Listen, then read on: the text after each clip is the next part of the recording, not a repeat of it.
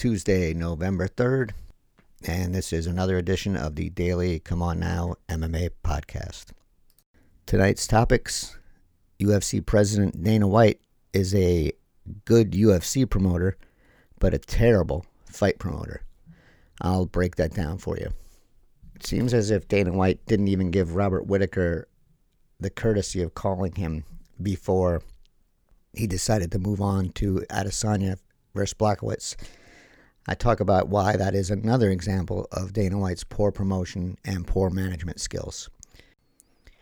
There have been some questions that UFC President Dana White hasn't been asked, and the media will have the opportunity, I believe, to ask him these questions on Wednesday's Dana White Contender Series fight card, and I go over what questions I would like to see asked and why they need to be asked.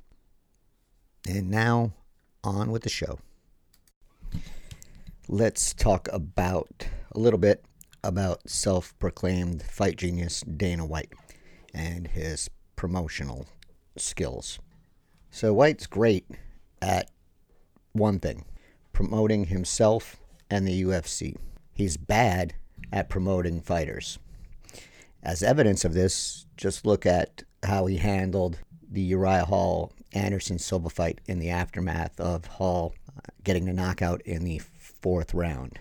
He could have taken that opportunity to talk about everything that Silva had done for the UFC, everything Silva achieved while in the UFC, knowing that this was going to be most likely Silva's last fight. Could have praised him. It's a 16-fight winning streak, 10 title fight wins, moving up to light heavyweight while he was the middleweight champ and doing great work there. He could have done that. He could have acknowledged everything that Silva achieved. Instead, he shit on him and made it look like he shouldn't have even been in the cage. I understand some of that was to lower Silva's value on the free market if he hits the free market, if the UFC releases him, which they absolutely should if they're not going to give him another fight or pay him off. But even if they pay him off, he's still going to be out of his contract. This is the same guy who gave BJ Penn far more fights when he should have been retired. And Silva shouldn't even have to retire now. He still has something in him. He can beat many middleweights. There's no reason that you have to book him against a top 10 middleweight. Now White will say, well, what about his pay? So what? Everything Anderson Silva made while he fought for the UFC is still far less than what he deserved. So the UFC got their juice out of Silva, and they should have treated him better. And White even said in that interview that he's treated Silva like family. And that's bullshit. This is the guy who you just ran down in almost every way possible, and then he comes back and says, well, we've always treated him like family.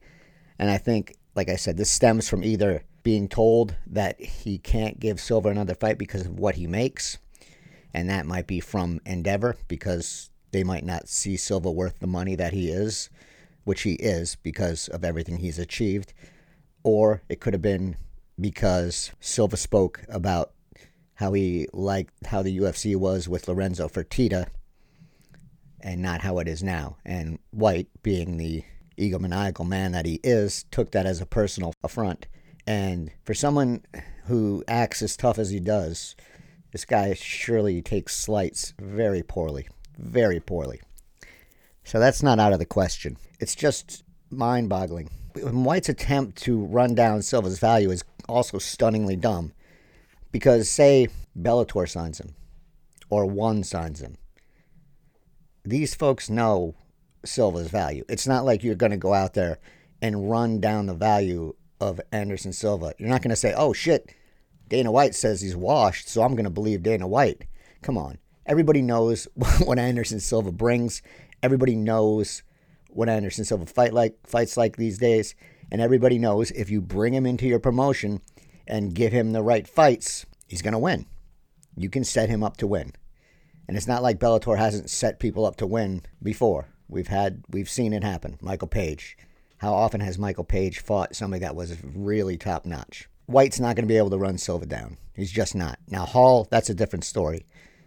He shit on Uriah Hall when he should have been, if he was a real promoter, fight promoter, not UFC promoter, he should have built Hall up. But he's not about that. His job is, as much as he says he's a fight genius and a fight promoter, he's a UFC promoter. And the UFC's job and goal is to keep fighter pay low, keep profits high. A normal fight promoter would probably want to switch that around and promote the fighter instead of their business. So it's a backwards ass situation in the UFC, and it's not going to change until someone makes it change. And you know what? Another reason that this whole shit is, all this is ridiculous. I'm on Twitter and I see that UFC Fight Lore thing that's on Fight Pass. It's about Bruce Buffer, and they're still really early in this whole process. The best thing you can come up with to promote the UFC is something on Bruce Buffer. Not a fighter, an announcer. Again, this is the kind of shit that makes you realize the UFC is promoting the UFC and not the fighters. And I don't know why people buy Dana White as someone who's trying to help the fighters. He isn't. He's trying to help the UFC ownership and himself. And the way he does that is promote those three letters. No matter who is in the fight, it's UFC first. And I'll pay those guys as little as I can to make as much as I can for me and the ownership group. Which is fine, but don't deny that that's happening. Don't act like you're paying these guys tons of money when we all know what the pay scale is. It's shitty. About the Israel Adesanya and Jan Blachowicz fight, this is kind of a kick in the nuts to Thiago Santos and Glover Teixeira, who fight in the main event of Saturday's fight card. And because I'm sure they were both expecting that this fight would be a title eliminator. And now you throw this in that Adesanya's going to fight Blachowicz next. Well, what's this fight for then? Both these guys are on good winning streaks. If you discount Santos's loss to Jones. But let's remember, you can sell that Santos fight in many ways. He went 5 rounds and lost a split decision to probably the greatest MMA UFC fighter of all time, and he did it on 2 shredded legs, and he still almost won. So you could sell the hell out of that fight if you wanted to. But now, what can you say? These 2 guys are fighting, and one of them's going to win. That's going to be the promotion. So it was a weird time to announce the Adesanya fight, and it's going to be a bad situation for both these guys, because if I thought I was maybe going to get a title shot, and I was pumped up for that, and now I know that's not going to happen. Now I'm just fighting for another win, and then I don't know what comes after that. And that's got to be disappointing, and that's got to be disheartening. So another example of bad timing and poor promotion. So I don't understand it. And that's not even to mention Robert Whittaker, which I'm going to mention right now. The reason that Dana White gave for the Adesanya versus Blachowicz fight was that Whittaker, after his win over Jared Cannonier, said, this is to quote White, said that he did not want that fight. And then a couple days ago, Whittaker said that he was and this was before the announcement, before White announced that Adesanya was going to fight Blachowicz. Whittaker said that he absolutely wanted to fight Adesanya, wanted to figure out the puzzle, and that Adesanya was the only fighter he wanted to fight. And so MMA Junkie talked to Whittaker, and here's what he had to say. I certainly think he, meaning White, took a little twist to what I said. I never said I don't want to fight Izzy. That's not something I said. I did not say that. I'm looking to fight March, April next year. I would like to fight Izzy. If Izzy's moving up to fight Jan, then I'll move up and fight him there if he gets the win. I want that fight. I do want that fight. We just had to work it into that timeline. I have no control on what the UFC is going to do or what Izzy's going to do, but whether he's here at middleweight or up at light heavyweight, I'll take the fight. He added, they never reached out to me, not once. You think White would maybe confirm that Whittaker didn't want to fight before just saying, all right, this is what he said immediately after he fought Jared Cannonier, and maybe I should double check with him. Because let's not forget, Immediately after he fought Justin Gaethje, Khabib Nurmagomedov said he was retiring. And then White said of that, well, he was very emotional and, we'll got to double check. So you double check for Khabib, you don't double check with Whitaker.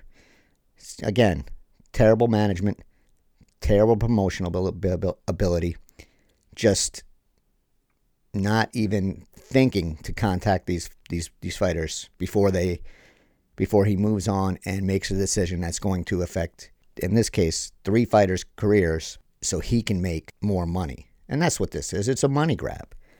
Whitaker lost to Adesanya. It wasn't very close, and so you move on. But the guy wanted to fight, and after the fight, White even said that's the fight to make. But it wasn't, was it? All this circles around White, and all this circles around White's promotion of the UFC and not the fighters, and of making money for the UFC and not providing opportunities to the fighters in their correct divisions. It's mind-boggling, it's slimy, and it's wrong. And to know that Whitaker didn't even get a call to double check, what the hell is that? That makes it all the more shitty. But again, you think White has reached the bottom, but there's still more soft ground under there, and he can dig through that. So the Dana White Contender Series is back, and it is back tomorrow. And so these are some things I think White needs to be asked, things that have been bothering me, things that have not been asked, but definitely should be by the MMA media. I know I've been knocking the media quite a bit here lately, but it's not undeserved. So here's things they should ask Dana White. Should ask him about the Khabib Nurmagomedov Instagram post where he called Emmanuel Macron scum and wished harm to come to him. That needs to be addressed because that reflects on the UFC. And the UFC got lucky with the previous Instagram post because the fighter had been released over the summer. Nurmagomedov has not been released, and it's become a bigger issue because of France. A politician in France is asking for a player who liked that tweet to be removed from a French soccer team. This is a big incident, and I think it's probably something that's going to get undercovered in the MMA world because people like Khabib, and this is one of those things I spoke about earlier a few days ago or last week, was that you don't get to pick and choose what you don't like. If something is controversial, so to speak, and I hate that word, you have to address it, whether it be Greg Hardy, whether it be Mike Perry, or whether it be Khabib Nurmagomedov. You can't play favorites, and you can't dismiss things that should not be dismissed just because you like the fighter. We learn these things about fighters, and they need to be addressed, and this is one that needs to be addressed. He put that out there for the world, and it reflects on the UFC, and it should be spoken about. The Mike Perry investigation should be asked about. Why is the UFC not doing one?